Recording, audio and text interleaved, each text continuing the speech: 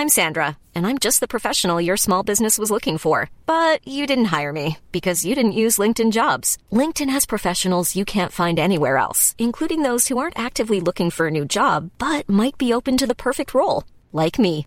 In a given month, over 70% of LinkedIn users don't visit other leading job sites. So if you're not looking on LinkedIn, you'll miss out on great candidates like Sandra. Start hiring professionals like a professional. Post your free job on linkedin.com/people today. Even when we're on a budget, we still deserve nice things. Quince is a place to scoop up stunning high-end goods for 50 to 80% less than similar brands. They have buttery soft cashmere sweaters starting at $50, luxurious Italian leather bags, and so much more. Plus, Quince only works with factories that use safe, ethical, and responsible manufacturing. Get the high-end goods you'll love without the high price tag with Quince. Go to quince.com/style for free shipping and 365-day returns. Vi är sponsrade av Länsförsäkringar. Det är vi. Jag har ju ett problem i livet, och det är ju att jag rent ekonomiskt är något av en fuck-up. Jag både tjänar för lite pengar och jag gör av med för mycket pengar. Och det finns ingen framförhållning, det finns inget sparande till mig själv, det finns ingen pensionsgrej som har ju så många som lyssnar skulle sätta kaffet i vrångstrupen när de förstår. Ja, de gör det nu. Ja, när de förstår hur illa ställt det faktiskt är. Däremot så har jag lovat mig själv att jag ska inte låta den här ekonomiska fuck-uppigheten, som jag kallar den, föras över på mina barn. This ends now, har jag sagt, och dragit ett streck i marken med kolkrita. Tatuerat in ett streck har jag gjort. Och därför så sparar jag till barnen varje månad. Och vi har ett system, jag och Li, att Li sätter in pengar på ett konto varje månad och jag sätter in pengar på ett annat konto varje månad. Livet är föränderligt, löften bryts, men Länsförsäkringar finns där för alltid och kan hjälpa till, då bland annat med barnspar. Vi tackar Länsförsäkringar för att ni hjälper Nisse och andra att hålla sina löften. Och glöm då inte att Länsförsäkringar kan alltså hjälpa dig med bank, pension och försäkring. Tack så mycket.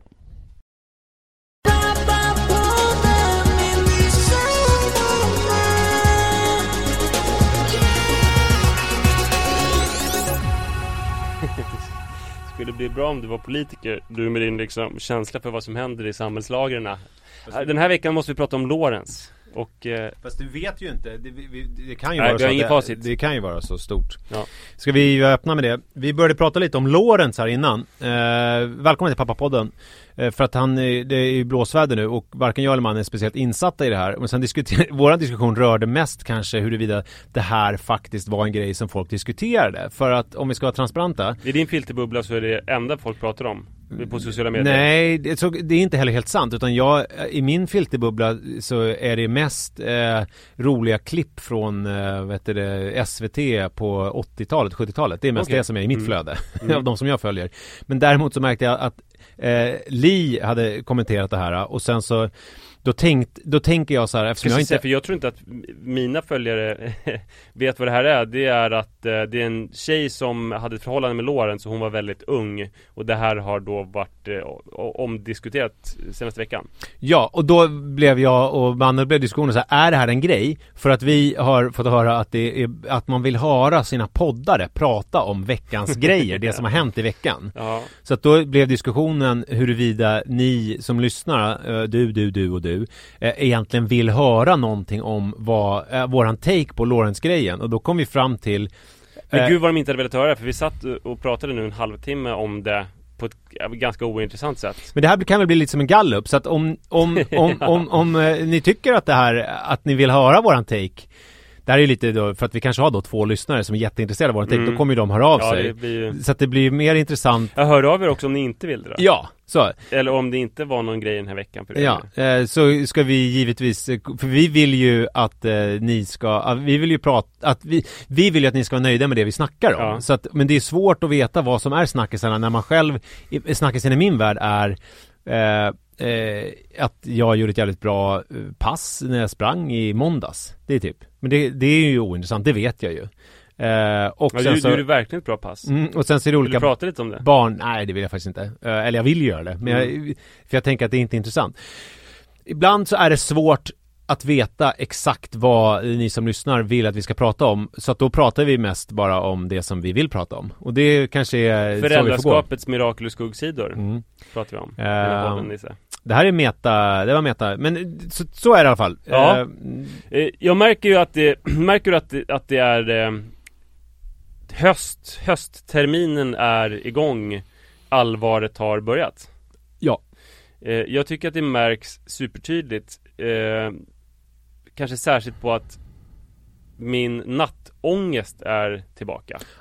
Jag sov jävligt dåligt i natt. Det har varit så flera nätter nu att jag kan inte lita på, bara för att jag är trött och går och lägger mig i tid, så innebär det inte att jag somnar in, så innebär det inte det att jag kommer kunna behålla den här sömnen. Förr i tiden hade jag liksom insomningsproblem, men sen något år tillbaka när min nattångest började, så är det mer att jag somnar ganska ytligt och sen så vaknar jag och har ingen aning om vad klockan är, och sen har jag typ så här syrebrist för att det är någon som sitter på mitt bröst, och sen har jag ångest över framtiden. Och du måste börja käka medicin. Så här ska du inte ha det. Nej. Vem härmade du nu? Nej. Mig? Ja. Nej men det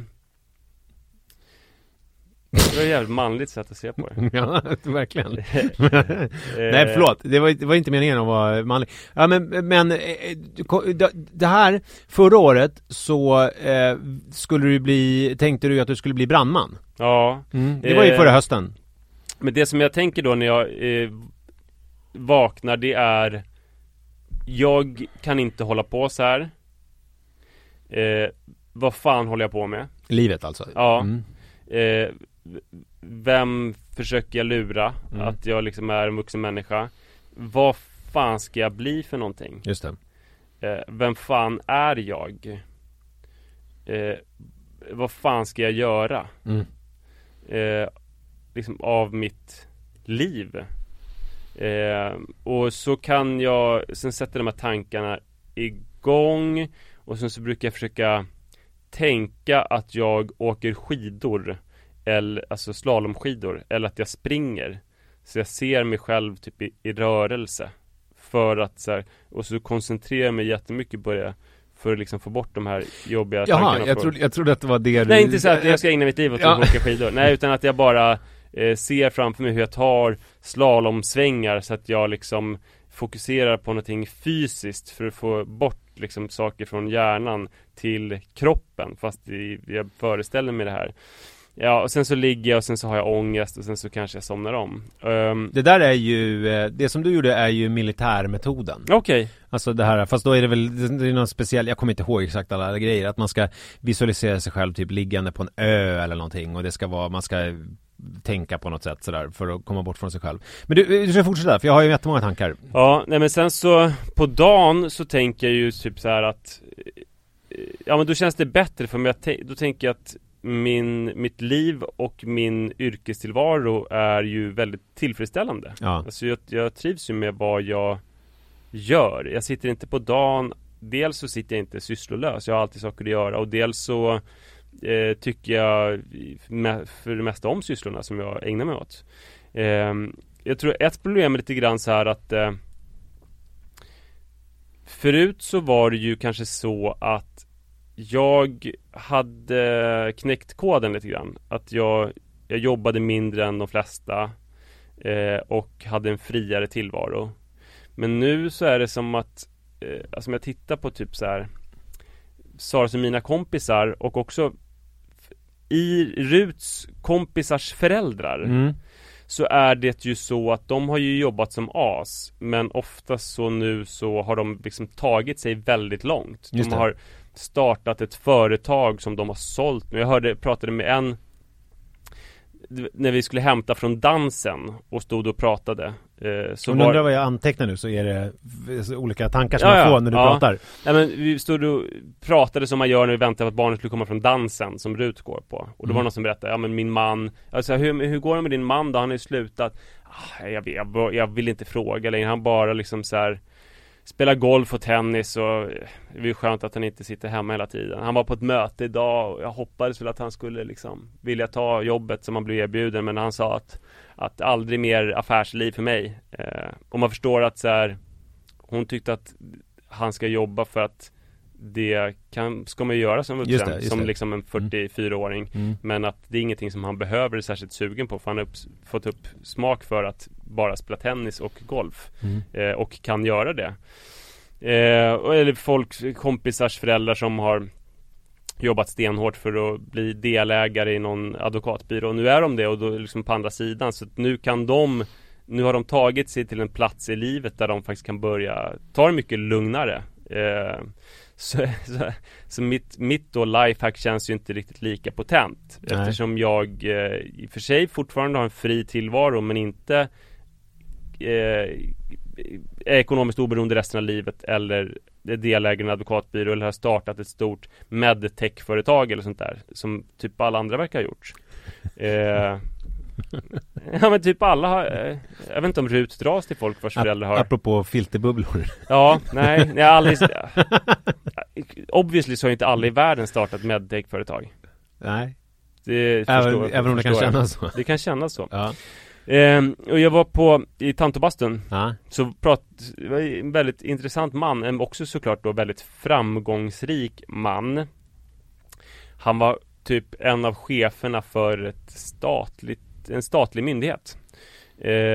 Och han var väl i 55-60-årsåldern. Han hade tagit sig till liksom en utkikspunkt i livet där han blickade ut och kunde liksom summera sitt värv, och hans barn började flyga ut och sådär, och han hade tagit sig någonstans. Och det som var speciellt med den här mannen var att han var väldigt nyfiken på mig. Ofta männen i 55-60-årsåldern som har nått någonstans, de brukar vilja berätta lite, alltså de intresserar sig för en genom att berätta för en om sig själva. Ja, det tycker de är kul med en ofta. Det minns jag så jävla mycket, alla män som jag träffade när jag var yngre, som hade ett intresse för mig. Alltså dels så ville de berätta om sin egna liv, men sen så ville de att jag skulle berätta om mina tjejer.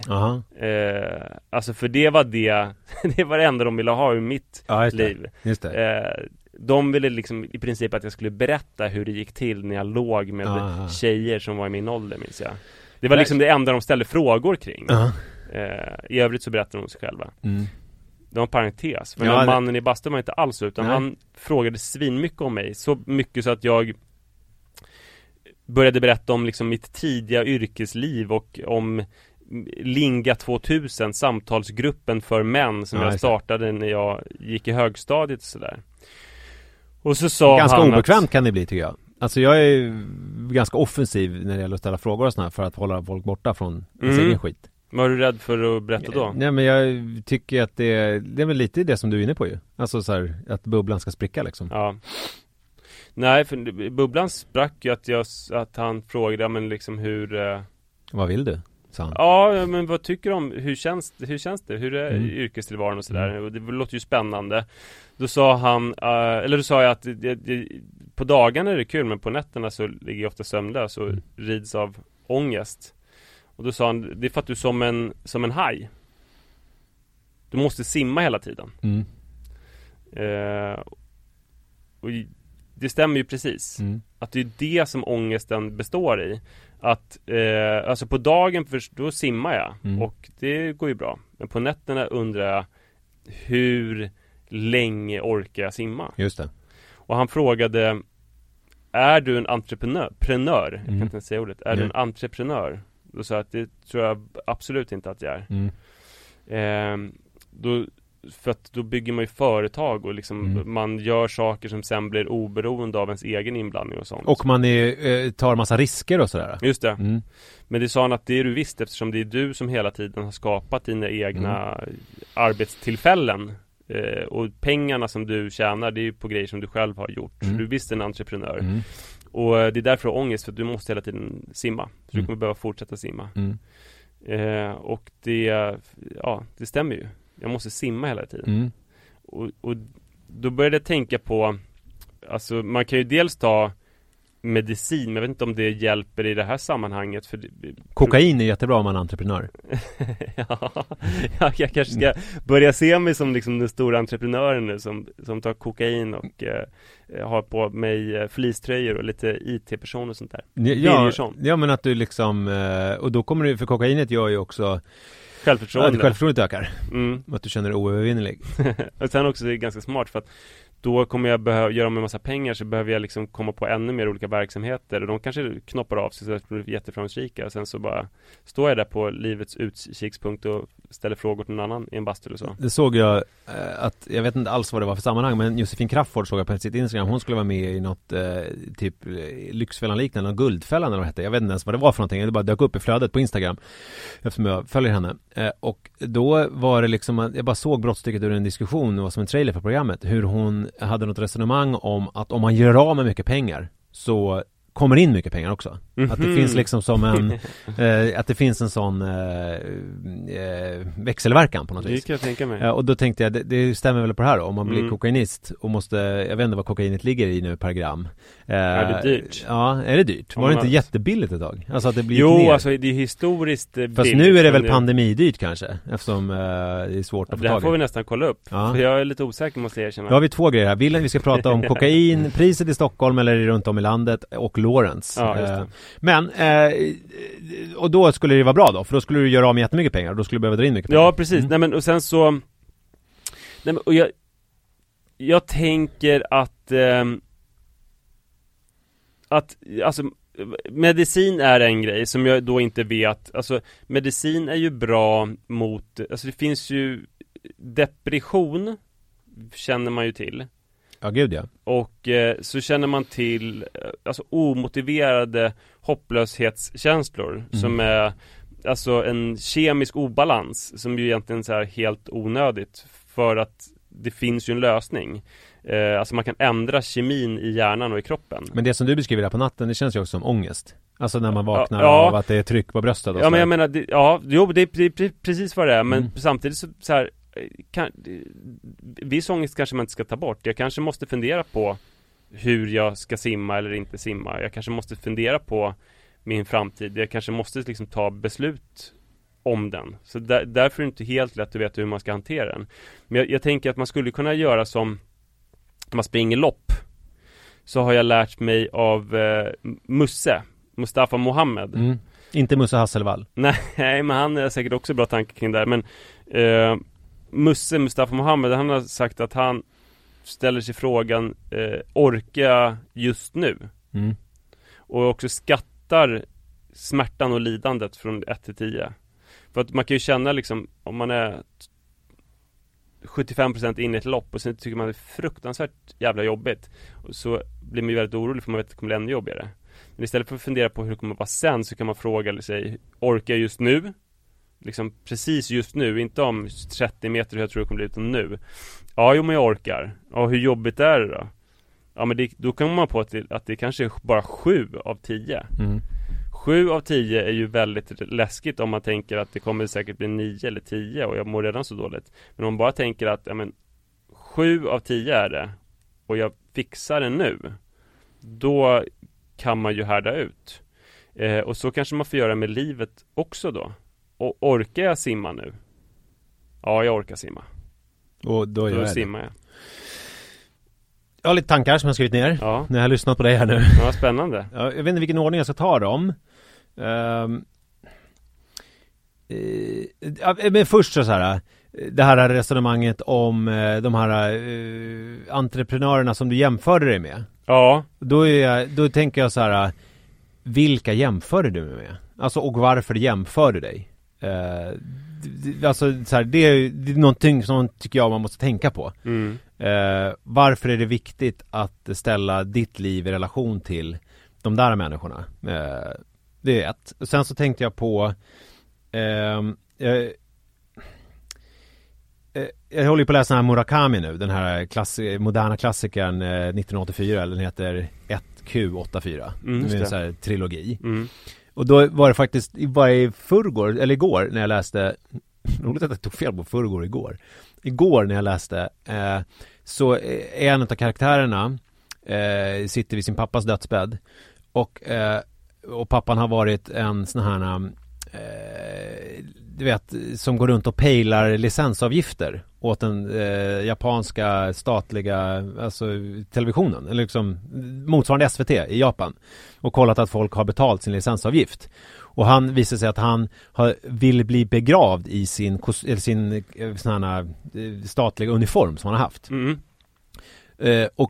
Och då kommer han fram till sonen att anledningen till det är för att han har kommit fram till vad han är bra på. Han var bra på att gå runt och samla in de här uppgifterna. Och då är det en kvinna som han sitter och samtalar med som frågar honom så här: vad är du bra på? Och så blir han liksom hennes svaret skyldig för att han kommer inte på vad är jag bra på. Och det är också en tanke som jag tänker att man kan tänka på. Alltså vad är man bra på? Verkligen. Alltså vad är det som jag gör och vad är det för att jag kan uppleva själv att jag har massa grejer som jag tänker att jag borde göra. Men sen så tänker jag så här, vad är det jag gör som är bra? Och varför är jag bra på det? Alltså det tycker jag man kan tänka på. Sen det där har jag tänkt mycket på och det kommer jag utveckla i podden framöver, för jag blir så jävla glad varje gång jag hör när det avbryts, man lyssnar på bilen, radion eller så kommer det trafiknyheter. Och då är det en man på trafikredaktionen. Jag minns inte vad han heter, jag ska kolla upp det, jag ska återkomma till det, men som har som har en jätte så här, mörk, fin, raspig röst. Berättar så otroligt detaljerat och koncist, vet vad alla märkliga trafikplatser heter. Alltså det känns som att det är ju ett ganska okvalificerat jobb på ett sätt, som han har liksom upphöjt till en konstart. Han har blivit exakt så bra som man någonsin kan bli på det jobbet. Både liksom röst, i tonfall, i språkbruk, i precis allt. Han har liksom, det är en njutning att lyssna på honom berätta om olika köbildningar och sånt där. Och att man vill hitta sin sån grej. Eller när man går så ska gå till skärken i någon affär och så vill man ha tunna skivor av någonting, så finns det ju de som bara ser det som ett extra jobb, och så finns det de som är liksom så här skärkmästare verkligen. Precis, och det är väl där ska du hitta din skärkgrej eller din berätta trafikläget grej. Och sen tänka, ja men det är väl det här jag ska göra då.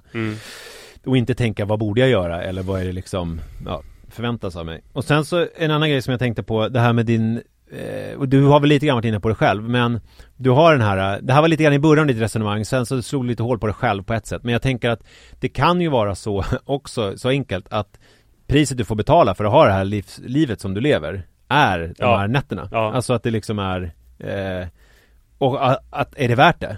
Alltså är det värt att ha de här dagarna och då ha de här nätterna, eller bör jag göra någonting åt det? Och sen liksom fatta beslut om vad man ska göra. Sen var det sista som du sa, för det var ju lite grann det jag brottades med jättemycket när jag mådde som sämst. Alltså det här med Musse, alltså just nu är det 7 av 10 och så här, leva i nuet och så här, jag klarar det nu. För att min skräckbild som jag fick, jag tror jag kanske pratade om det i podden, men det var ju så här att jag skulle ligga på dödsbädden och känna att livet var någonting som jag hade klarat av. Alltså 7 av 10. Det var liksom, det var kämpigt och hårt, men det var, jag klarade det och nu kan jag dö. Alltså då när jag fick den bilden, då kändes det så här, fan vad deppigt alltså, och känna att man har ett liv, vilket jag ju tror då. Och sen så var det livet någonting som jag bara skulle klara av, och så här 7 av 10, och sen så skulle jag dö. Alltså då kändes det så här, det kändes inte, jag tyckte inte att det kändes som en grej som jag ville ägna mitt liv åt, att vara så här 7 av 10 på smärttröskeln, utan att det kan man ju ha ibland. Alltså det kan ju vara, jag säger inte att det ska vara liksom tjo och tjim hela tiden, men att det liksom, att det måste ändå finnas någon balans i det, så att det liksom inte är för livet är ju faktiskt inte ett lopp. För om man säger att livet är ett lopp, då börjar det när man föds, och sen så är målet att när man dör. Och då är det liksom, då är ju... Det är därför man tror på Gud och paradis, sådana där saker. Exakt, och då får... Ja, exakt, och det känns ju lite så här. Jag tror inte på det, på Gud och att det ska bli ett paradis sen, utan jag tror ju att paradis är här på jorden liksom, och den tiden man har här. Och då blir det ju jobbigt om det är, då är det väl bättre att ha som den löparfilosofin som du egentligen lever efter, vilket ju är att ha ett eller några hårda pass i veckan, och sen så kunna ha några såna här riktiga LSD-pass när man går runt och flummar och liksom är härligt i nuet och bara liksom myser. Det känns väl mer som en rimligare analogi på livet. Ja, visst. Så att det var lite tankar som jag hade kring det där. Men hur har du själv löst det då? Du är ju mycket i samma situation som en frilansare och som skapar dina egna arbetstillfällen.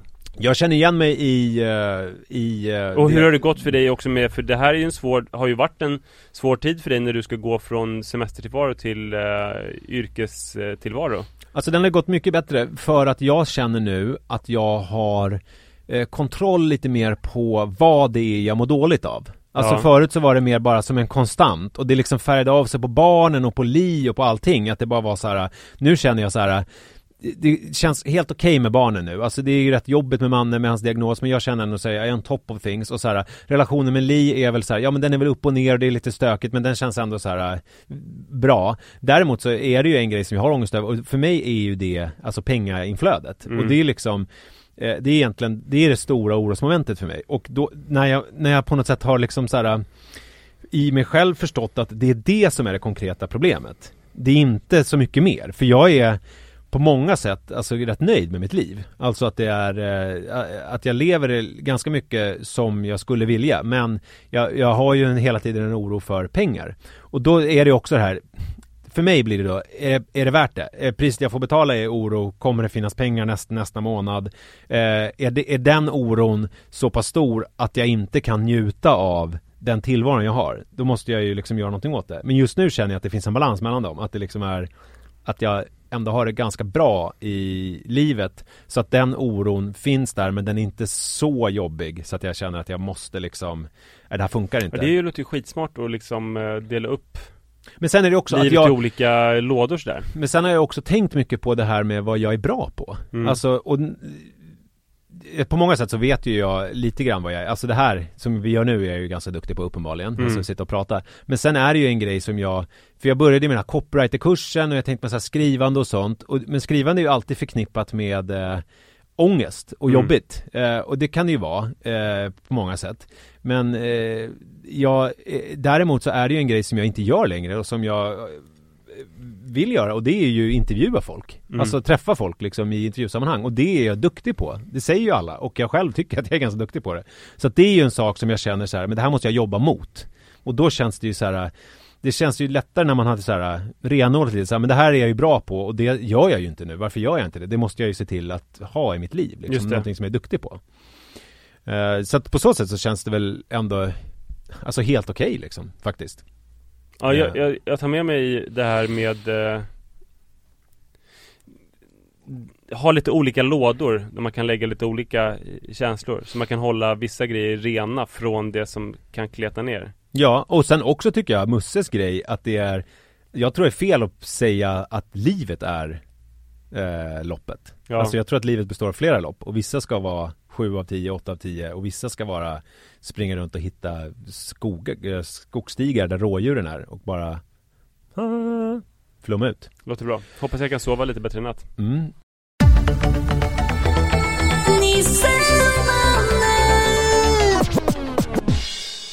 Alltså jag har, apropå det här nu att jag har blivit en sån här zen-guru eller vad det nu är för någonting, så är det en så här epiphany som jag har fått. En uppenbarelse. För att prata svenska, vilket vi gör i det här jävla landet. Ja, man är så jävla trött alltså off mic så är man ju så jävla trött på, vad fan är vi på väg alltså? Lawrence. Ja, vad fan är han på väg? Nej men alltså tidigare var jag en person som sa nej. Jag sa inte nej, men impulsen var att säga nej. Inte bara i mitt eget liv, för det är ju inte sant, men framförallt till mina barn. Alltså att det liksom är att men ett konkret exempel. Jojo skulle gå till dagis och vi hade inte jättebråttom, men det var ju lite bråttom. Jag hade väl någon typ tidpassa, men det var liksom inte så här asstressigt. Och han skulle börja spela fotboll. Och då sa han så här: jag vill spela lite innan dagis. Och då hade jag tidigare sagt så här: nej, det hinner vi verkligen inte, nu ska vi gå till dagis. Men då sa jag istället så här: ja men det är klart vi kan göra det. Och så tog vi fotbollen och så gick vi ut och så spelade vi i 10 minuter, en kvart utanför på gräsmattan utanför våran port. Och sen så sa han efter 10 minuter, en kvart: nu vill jag gå till förskolan. för i våra familjer är det så här att jag är nu den sista bastionen som säger dagis. Men alla andra runt omkring mig säger förskolan. Ja, du säger dagis? Jag säger dagis. Okay. Ja, det har blivit en grej för mig. Att jag säger dagis. Gubben mot strömmen. Gubben mot strömmen. Det är den sista. Det är liksom så här, jag röker inte längre. Och då är det så här, jag använder inte hjälm. Jag kan säga faktiskt till ditt försvar, så jag säger förskola, men Iris säger dagis. Hon tycker att det borde vara som det var på min tid. Just det här att det heter förskola, det som nu är förskoleklass. Det ska heta förskola och det innan ska heta dagis. Och det är för jävligt, tycker hon, att det ska ha någonting med, alltså det är fel konnotationer att det ska heta förskola. Det som liksom hennes kusin Werner som är 3 år håller på med. Hon tycker att man ska inte lägga det på honom. Och jag är sådär att det här är så roligt att det här är så tyckande, för egentligen så är det ju, det här är ju för pedagogerna ju, att det är liksom att man inte ska förminska. Du menar fröknarna? Ja, precis, dagisfröknarna. Barnpassarna. Nej, men att det är att man säger plugget istället för skolan liksom. Att det är så här en slanggrej bara, att det inte behöver vara så mycket. Nej, just det. Skitsamma. Men då apropå då den här personalen, pedagogerna som jobbar där, så kan ju du säga ja till honom, för att jag vet att det finns ju sån här tid, ni måste lämna klockan 9 brukar det vara något sånt där. Fast jag vet att du skiter helt i de tiderna. Att du bryr dig inte. Vi pratade om det någon gång och du bara, jag bryr mig inte. Sa ju det. Så att det är lätt att säga ja till honom när du skiter i de reglerna som finns. Ja. Jo. Och du har väl någon sån liksom kanske alfa-aura eller någonting. Alltså jag blev ju, de gånger som jag kom sent så blev ju folk väldigt bekymrade, så att man liksom rättar in sig i något slags led och säger till sitt barn, vi hinner inte spela fotboll för att du ska vara där 9 och klockan är 3 minuter i. Ja, men det är kanske så. Men hur som helst. Och då kände jag så här att det här är verkligen inte någonting som jag säger till alla att de ska göra, men för mig var det en stor grej. För jag bara om man struntar i personalens önskemål om... Men det som jag kände sen resten av dagen, alltså om jag jämför med på den tiden när jag sa nej till dagis innan, eller till fotboll innan dagis, så hade jag ändå en känsla av, alltså lite så här en otillfredsställande känsla resten av dagen, att det var någonting som liksom malde. Men jag tryckte undan den och jag tänkte inte mer på det. Men nu när jag upplevde att jag så här hade sagt ja och vi gick till dagis, då kände jag ju efteråt, alltså vi hade ju en mysig stund och så här, vi möttes liksom. Och sen så det är så roligt att jag har varit pappa i 10 år och säger sådana saker. Men att det var liksom jag fylldes liksom av någon slags ljus. Förstår du? Att det var jävligt härligt. Och då har jag ju börjat omsätta det här lite mer då i alltså att jag alltid, hela tiden när jag höll på med barnen förut, var på väg någonstans. Ja. Att det var aldrig så här att men nu gör jag det här. Och sen så gör jag det här tills det är slut. Och det finns liksom ingen så här att jag ska iväg och göra någonting annat. Utan att det är så här, men nu gör vi det här. Om jag står och kastar jojo i sängen. Och sen så, förut så var det hela tiden så här, okej, men hur länge ska jag hålla på med det här? Haha, vi har kul nu. Men jag tänkte liksom på vidare, något annat som jag ska göra. Men att jag bara säger nej, koncentrerar mig på att kasta honom, nu är det vi håller på med. Ser hans glädje, möter honom, kastar, och han säger så här, kan kasta mig en gång till? Och jag säger så här, ja men vi kör en gång till. Och så bara, kan du kasta mig en gång till pappa? Och jag säger så här, ja men nu kör vi, nu får du 3 gånger till. Och sen så måste vi faktiskt gå och lägga oss. Och så kastar de 3 gånger till. Och sen, snälla pappa, en gång till. Och så säger jag så här, ja okej, en gång till. Och sen så håller man på lite sådär. Till slut så har jag upplevt, hittills i alla fall, att leken liksom tar slut av sig själv. Ja. Alltså det liksom det är inte så här jätteviktigt att det bara är 5 gånger till och sen är det slut. Utan det kanske blir 10 gånger till eller 15 gånger till. Men leken på något sömlöst sätt så tar den slut så småningom. Och för att barntrötten också blir till slut. Jo, men till slut. Och igår hade jag så här att jag istället för att gud, alltså många som lyssnar nu måste tänka så här att jag är en jävla idiot. Alltså att det är så här, du måste tänka varför jag lyssnar på Pappapodden om man har så dålig koll förut på hur man är som människa typ. Men igår så var det att man klockan var väl måste man ha en background till det här. Vi hade haft jävligt kämpig eftermiddag för Manne har ju börjat, det är liksom läxor hit och dit och han kommer hem från skolan och är ju liksom helt jävla slut och liksom det är svordomar och det är kasta saker och det är liksom, alltså man märker så här, det är så tydligt att man går sån ADHD-kurs att det är så här, nu är bensintanken helt jävla tom och han har inte ätit någon lunch eller i skolan och sådär, så att det, och sen så vet jag så här, men då har vi bestämt han behöver en cigg på rummet nu. Ja, nej, men han skulle ju behöva liksom bara chilla och liksom äta en macka, dricka ett glas O'boy och typ bli som folk. Men sen så hade vi sagt att onsdagar då är det liksom, för han har sån här läsläxa varje vecka, då är det liksom så här läsläxa-dagen. Och så att då höll jag ju på och lirkade och trillade med det där, eller hur man säger.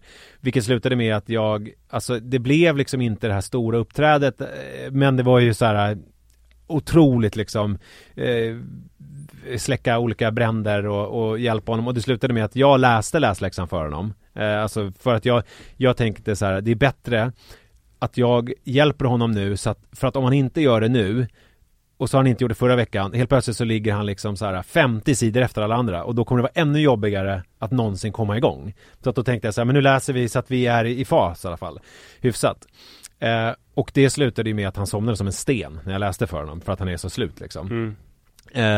Så att då hade han sovit en halvtimme och sen hade han då sen hade han börjat spela, och då somnade Li med för hon lyckades lägga Jojo igår. Det var första gången på 3 månader som Jojo tillät det. Så att då var det vid 8:30, så är det liksom, nu förstod jag att han kommer ju vara lite piggare nu som han har sovit på eftermiddagen, men jag hade väl ändå någon sån här, runt 8:30 så är det bra om han stänger av liksom, så att han kommer i säng.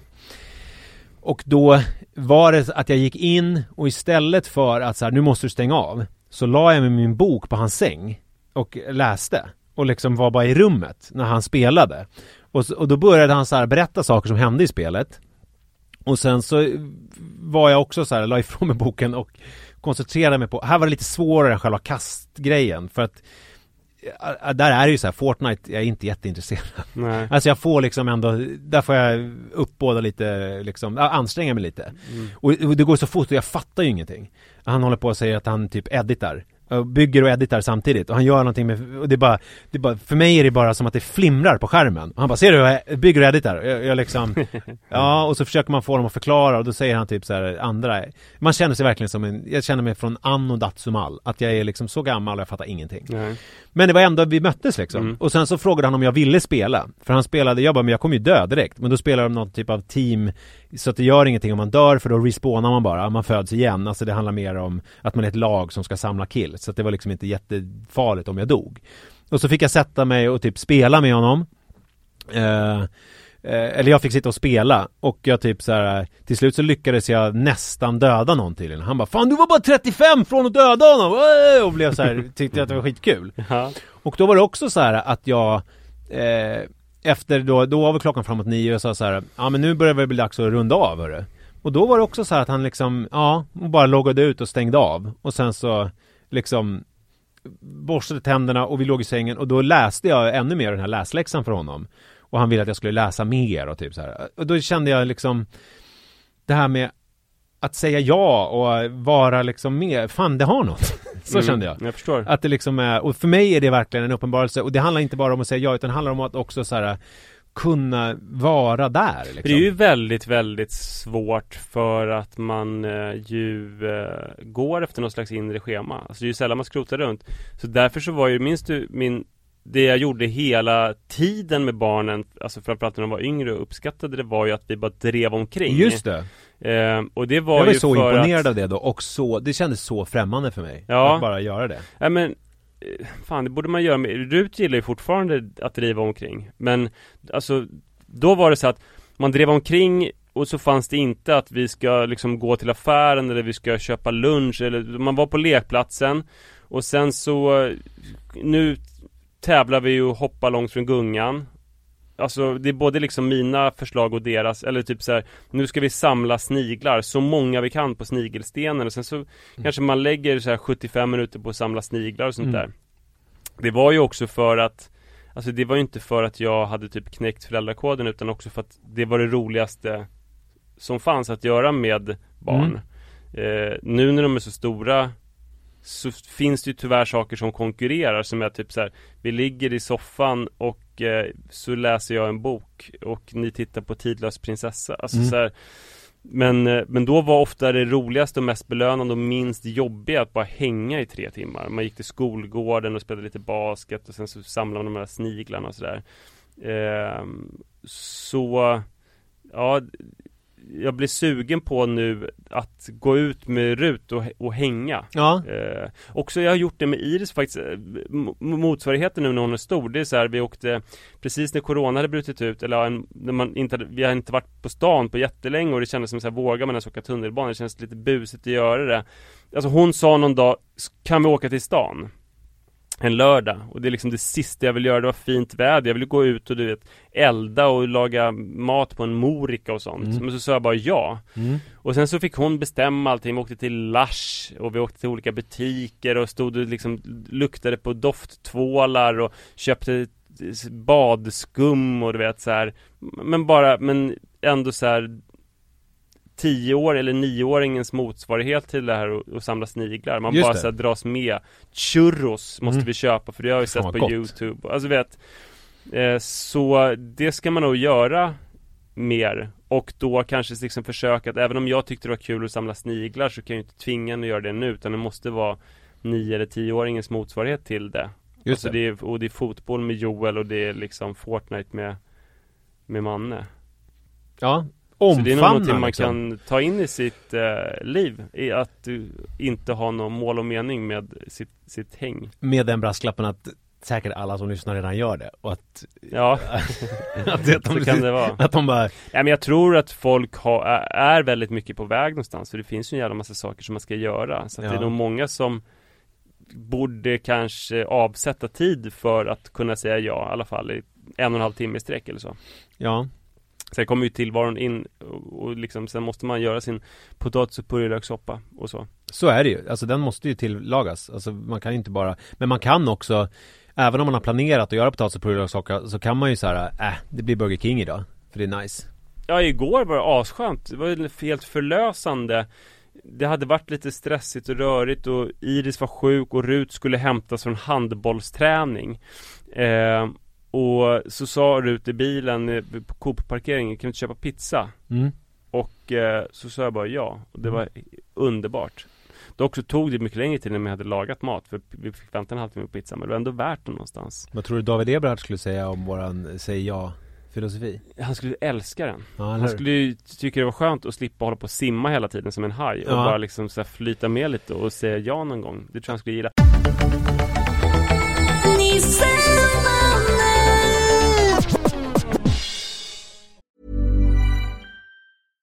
Hiring for your small business? If you're not looking for professionals on LinkedIn, you're looking in the wrong place. That's like looking for your car keys in a fish tank.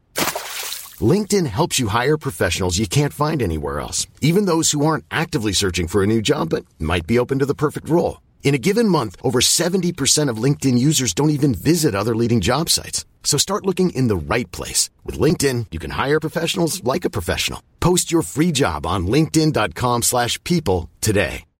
Hi, I'm Daniel, founder of Pretty Litter. Cats and cat owners deserve better than any old-fashioned litter. That's why I teamed up with scientists and veterinarians to create Pretty Litter.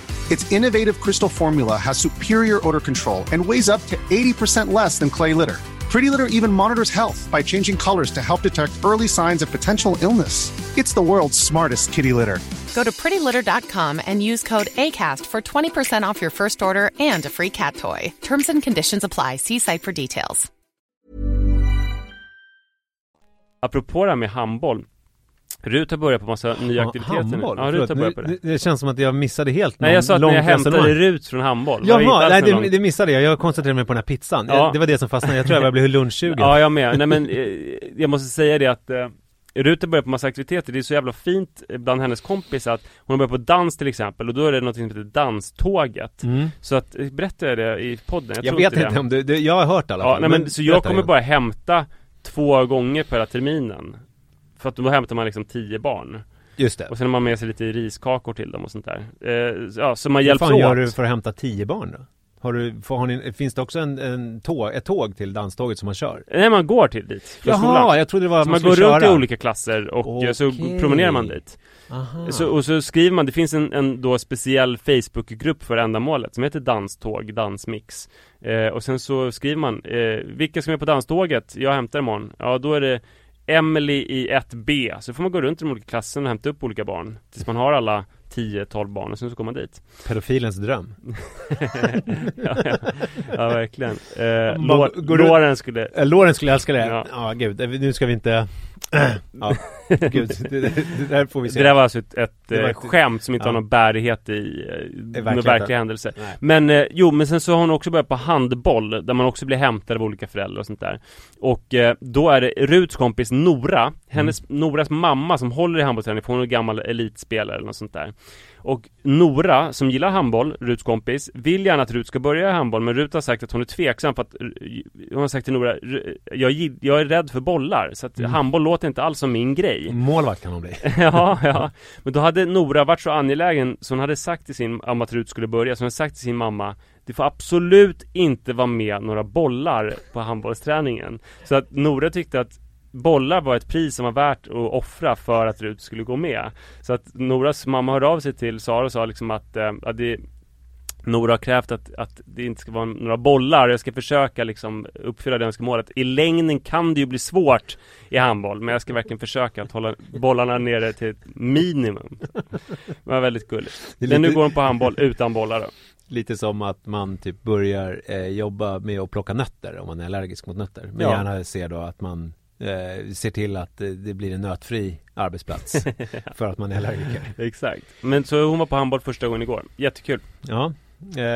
Ska vi slänga in det då? Att jag börjar på tennis. Ja. Jag har ju äntligen nu lyckats. Det har jag ju inte. Men jag menar, det är ju ett försök. Jag har ju 2 barn. Vi vill ju inte gå vidare med tennisen. Men nu har jag ju liksom försökt med ett barn till här.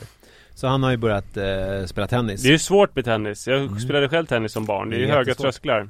Det är jättesvårt. Men vi har samma tränare nu också. Så det känns ju väldigt bra. Vem tror han mest på, tränaren? Ja, alltså... Liksom, han har ju stora förhoppningar på mig fortfarande. Ja. Nej, jag tror alltså, om man ska vara rent krass så är det väl så att det är större sannolikhet att Jojo slår igenom på och blir en världsspelare i tennis än att jag blir det. Så är det ju. Han är ju fortfarande ett oskrivet blad. Jag är ju ganska fulltecknad. Men han lovande? Det kan jag inte säga. Alltså han är inte heller helt olovande. Han är väl som alla andra som är i den där åldern, om de inte är då Nadal och Federer. Det talar väl då mot att han skulle bli bäst i världen. Nej, men det är ju, de är väldigt mycket... Det är ju speciellt att börja med en sport där man inte kan... Liksom fotboll och många andra, då kan man ju börja spela någon typ av rudimentär fotboll från början. Men i tennis så kan man ju inte spela den sporten som man ska börja innan man har lärt sig slagen. Jag menar, Sen är det en massa olika nivåer av bollar. Från först skumgummibollar. Exakt. Och sen så mjuka bollar och sen så riktiga bollar. Ja, och men i tennis nu så är det ju mer, det är ju liksom som någon slags gympalek varvat med att man tränar på slag. Alltså det är liksom, det är väldigt långt kvar tills barn står och spelar med varandra. Alltså kan du tänka dig vad min pappa lyckades? För förutom det här som jag berättat att vi spelade golf tillsammans hela somrarna, så hade vi ju en stående tennistid på lördagar. Ibland var den, under största delen av uppväxten var den 1 timme, men någon gång så utökades den till 2 timmar också. Och man var obligatorisk närvaro, och det här började jag när jag var kanske liksom 7 år, och när jag var 16 år då kunde man ju komma direkt med liksom nattbussen nerspydd, men man missade inte tennistiden som var klockan 9. Han har ju lyckats på ett sätt, men han har ju inte lyckats, alltså det är ju, jag fick faktiskt en fråga från en kille på Instagram för han har en 5-årig son, och han undrar ju lite grann det här med sport, hur man ska tänka, för att jag kommer inte ihåg vad han håller på med för sport. Det slog honom när han skrev meddelandet att han fortfarande höll på med en sport som hans mamma introducerat för honom när han var liten. Flygplansläge så är det. Ja, men det här är ett larm. Ja. Det är ett larm att dampdoktorn ska ringa snart. Så att det var ju verkligen det var helt okej, tycker jag. Hur som helst, han sysslade nu som vuxen med den sporten som hans mamma hade intresserat för honom när han var barn, och det var en sport som hon var intresserad av, och därför hon introducerat den. Du sysslar ju inte med tennis eller golf nu. Nej, men jag älskar ju tennis. Alltså, för det som han lyckades med var ju att ibland så var man ju på de här lördagsträningarna av tvång, men ibland var det också så här helt underbart att det var som att tiden upphörde och att det kändes ibland som att man var övernaturligt bra. Särskilt när man var lite bakfull så kunde man få så här. Och sen så kunde ju pappa och jag, alltså att jag blev glad när han bokade någon annan tennistid, att man bara så här spelade och stod körde massa liksom låga hårda bollar från baslinjen och sen så bastade man efteråt. Så att vi hade ändå så här, även om jag inte har fortsatt med det, så hade vi liksom samvaro kring de här idrotterna, och att vi fick också att det blev så här bra dynamik, att först var han bättre såklart och sen så var vi jämnbra ganska länge och sen slog jag honom och så här liksom. Det vill man väl att ens barn ska slå en till slut. Ja, det är ju så. drömmen ju. Men det jag menar är ju så här, det här är ju inte någonting ändå som du alltså jag tror jag får väl inte motsanning om jag säger att du sysslar med löpning mer än vad du sysslar med tennis. Nej, jag vet, men ändå så är jag som en vad ska man säga, en icke-praktiserande tennisspelare. Ja. Att tennisen finns i mig på något vis. Och att jag blir jävligt glad när jag spelar tennis. Problemet med tennis är väl, om tennis hade varit löpning så hade jag hållit på med det hela tiden för att det är så pass roligt. Men man ska boka en jävla bana och åka till en jävla hall någonstans. Ja. Men jag pratar hela tiden med Sara om att hon och jag ska börja ha en stående tid där hon och jag ska spela en timme i veckan på HTK, Huddinge Tennisklubb. Men till han som har skrivit frågan så vill jag bara säga det, att jag tycker verkligen att du kan introducera sporter som du är intresserad av för ditt barn, för att jag menar någonstans måste man ju börja. Och jag känner själv, för Jojo har ju liksom han dansade ju i våras en sån här dansgrej, och han var i somras så var det lite så här att han blev sugen på gymnastik. Det var någon som pratade gymnastik och men då kände jag då skötte den korrespondensen att då stötte vi på patrull och det blev ganska krångligt med att stå i kö och det var hit och dit. Och då kände jag att det var mycket lättare för mig att fixa en tennisgrej, för att det fanns ett intresse i mig att fixa det. Och det kan ju vara lite problematiskt. Men man vill att det ska gå åt båda hållen då. Att du introducerar tennis, men sen så, alltså som när Iris håller på med cheerleading, det finns ju alltid såna här otroliga föräldrar. En som heter Sten och Sari heter mamman och pappan. Deras barn blev intresserade av cheerleading. Nu har de är liksom Sveriges typ bästa tränare och organisatörer, och hela den familjen håller på med cheerleading. De har gått in i det. Pappan Sten har hela tiden sin Stars träningsoverall på sig och sådär, och liksom är cheerleader-pappa deluxe och har otrolig goal och går på olika fortbildningar i cheerleading och sånt där ju. Eller så här, jag träffade också den korta tiden som Iris på med friidrott, folk som inte hade liksom gjort någon friidrottsgrej men nu har gått på 10 utbildningar och är friidrottsföräldrar. Så att ja, men så, alltså, det är ju det finaste någonstans, att man ser barnets intresse och går åt det hållet. Man ska inte vara rädd för att introducera, alltså gräva där man står, för att citera vår husgud Sven Lindqvist. Salig vara han i åminne. Men samtidigt så ska man ju vara jävligt öppen för att inte som jag då, av lathet, så fort det stöter på patrull i någonting som jag inte känner till, då inte gå vidare med det. Utan det är någonting som jag måste ta tag i. Det tycker jag får bli slutorden. Säg ja! Säg ja. Och nu måste vi äta lunch, man. Ja, hej! Hej!